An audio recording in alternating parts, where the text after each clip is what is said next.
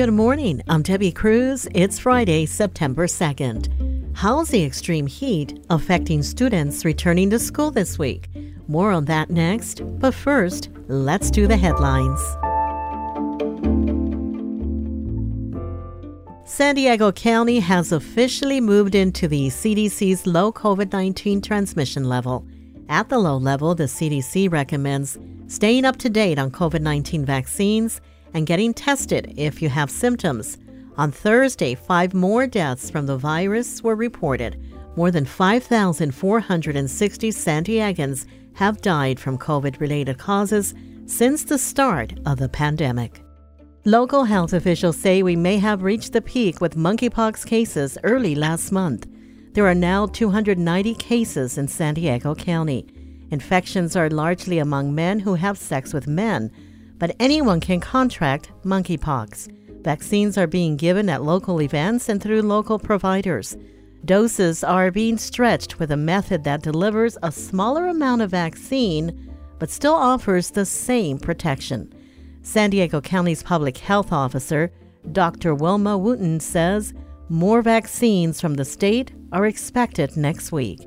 Infections are mainly spreading through sex, although general close skin-to-skin contact is another form of transmission. The 2022 Aztec football season kicks off tomorrow. Tomorrow's game against the University of Arizona will be the first official athletic event at SDSU's new Snapdragon Stadium. The game starts at 12:30 p.m. The Aztecs will play their 7 home games at the new stadium this season. From KPBS, you're listening to San Diego News Now. Stay with me for more of the local news you need. KPBS On Demand is supported by Under the Sun Foundation, presenting the Candlewood Arts Festival in Borrego Springs, featuring temporary public art projects that engage community and place. March 23rd. More at candlewoodartsfestival.org.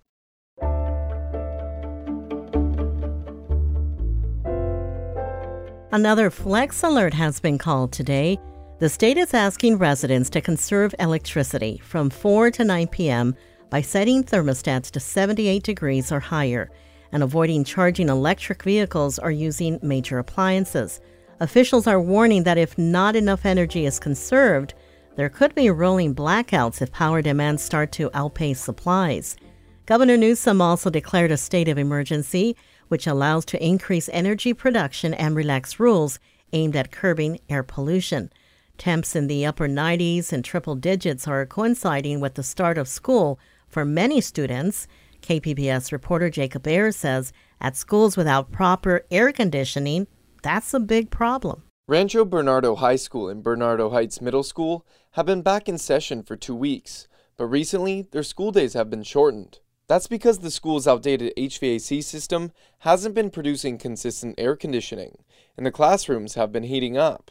Mark Sladak is a senior at the high school. I just know that everyone was complaining it, fanning themselves out with flashcards, and finding a way to step out of class and just get some air.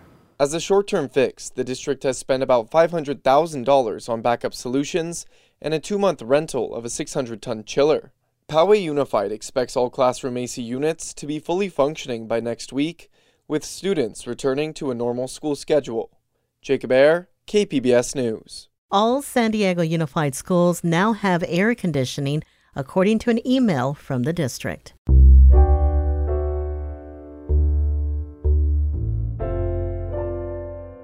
For years, nearly 170 mobile homes have been decaying at the old De Anza Point Mobile Home Park on Mission Bay.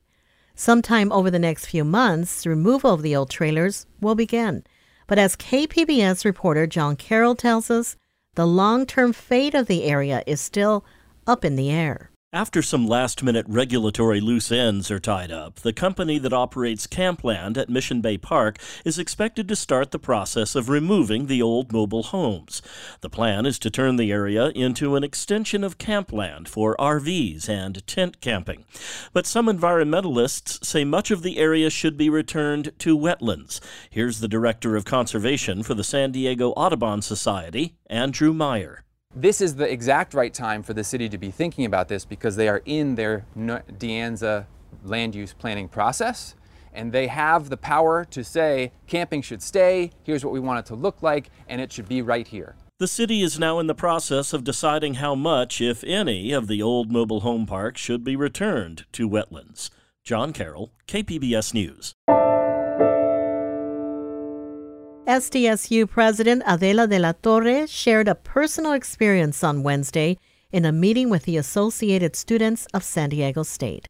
While once again defending the school's handling of rape allegations made by a now 18-year-old woman against 3 members of last year's football team, she went on to say that the issue of sexual assault was something that she had personally experienced and that it's something that lives with her day to day. On the university's decision to abide by a request from San Diego police to hold off on investigating the incident, she said this. And I would not be honest with you if I said I would change it just because of the media firestorm. One always has to do the right thing. We asked De La Torre for further comment, but a university spokesperson said she was not scheduling media interviews at this time. The university is now conducting its own investigation.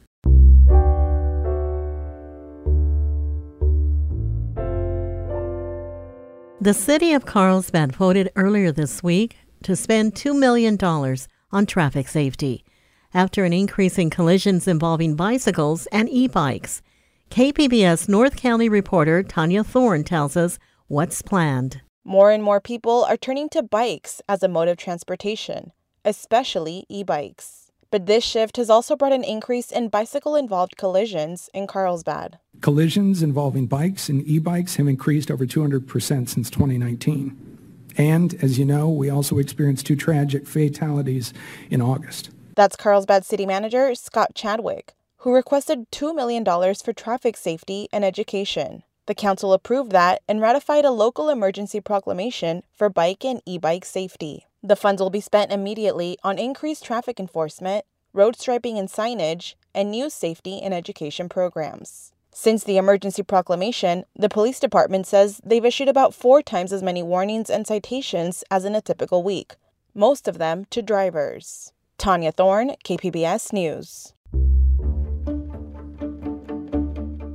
Coming up, we have some weekend arts events worth checking out. We'll have that story and more just after the break.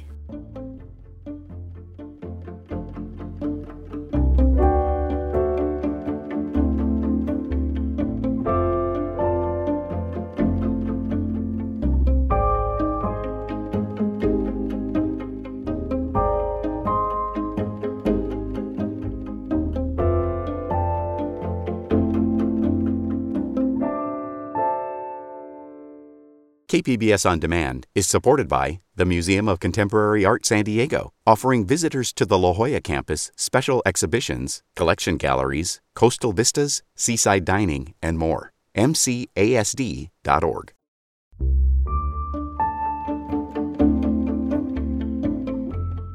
India consistently produces about twice as many films as the U.S.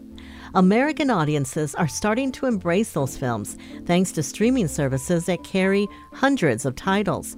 Back in May, the film RRR was in the top 10 most watched Netflix movies, and it's now the most watched non-English language film on the streaming service. This has stirred industry talk that the film might draw some Oscar love next year. KPBS Cinema Junkie host Beth Accomando and Yazdi Pithavala, co-host of the podcast Movie Wallace, discussed the success of RRR with KPBS's Andrew Bowen. Here's that interview. So RRR is India's most expensive movie to date, and it's one of its highest grossing. Beth, tell us what this film is about. All right, it's hard to condense it, but RRR is inspired by a pair of historical figures, but it delivers more fantasy than facts as it gives us this bromance between 2 men who seem to be fighting on opposite sides. One is a villager rebelling against his British colonizers, while the other is working for them. So it's a 3-hour saga, which is typical for Indian films, and it features ridiculously gorgeous stars, crazy action set pieces, an evil empire, melodrama to swoon over, and of course, musical numbers like this one that are absolutely irresistible. And this one is kind of a dance-off. Not salsa, not flamenco, my brother. Do you know Desi Nach? What's Desi Nach? बेल जैसे धूल उड़ा के सींग उठा के तुम भी नाचो बाज जम के ताल ढोल बेटा राजू उड़ के नाचो हीरो से भी तेज कोई कर सके जो बेद नाचो अस्तबल में घोड़े जैसे भाग डोर छोड़ नाचो बिट्टी जो तो रोट मोटा मिर्च खा के ऐसे नाचो. And I actually watched this video yesterday. It is very, very catchy. I cannot recommend it enough. So, Yazdi, although this is a musical and it's from India, it is not considered Bollywood. So why is that? So, Indian cinema is frequently associated with Bollywood films, which are made in Hindi, the national language of the country. Bollywood refers to films made in studios in Bombay, which is now Mumbai. However, from the very beginning, India has had a rich history of local cinema made in other parts of the country. Most recently, films made in South India have been gaining national attention because some of those films are just better films, period. Films made in the regional South Indian language of Telugu are particularly on the rise and getting a lot of attention, and those films are called Tollywood films. And RRR is a great example of that. So Tollywood versus Bollywood, good to know. Beth, why do you think this film, RRR, has had such a great crossover success?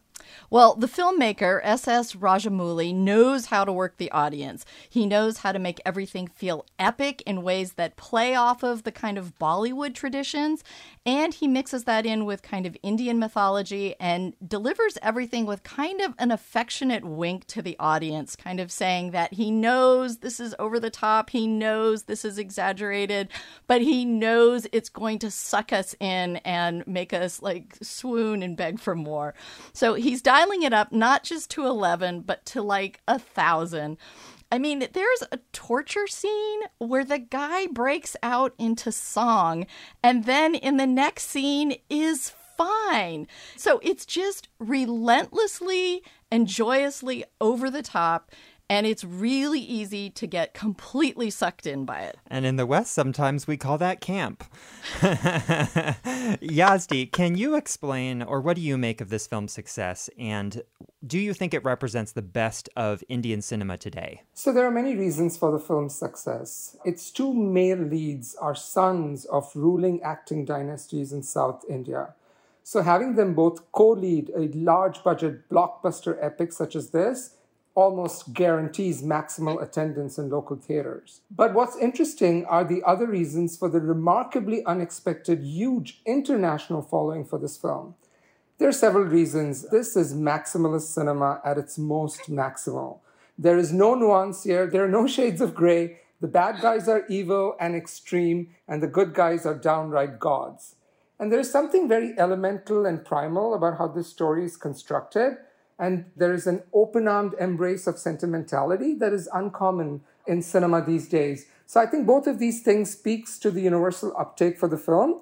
And so in retrospect, this is not so much of a surprise. And add to that incredible action scenes and a soundtrack that's working really hard over time, all the time, through all of the 3-hour running time. And you have, something that is pretty remarkable.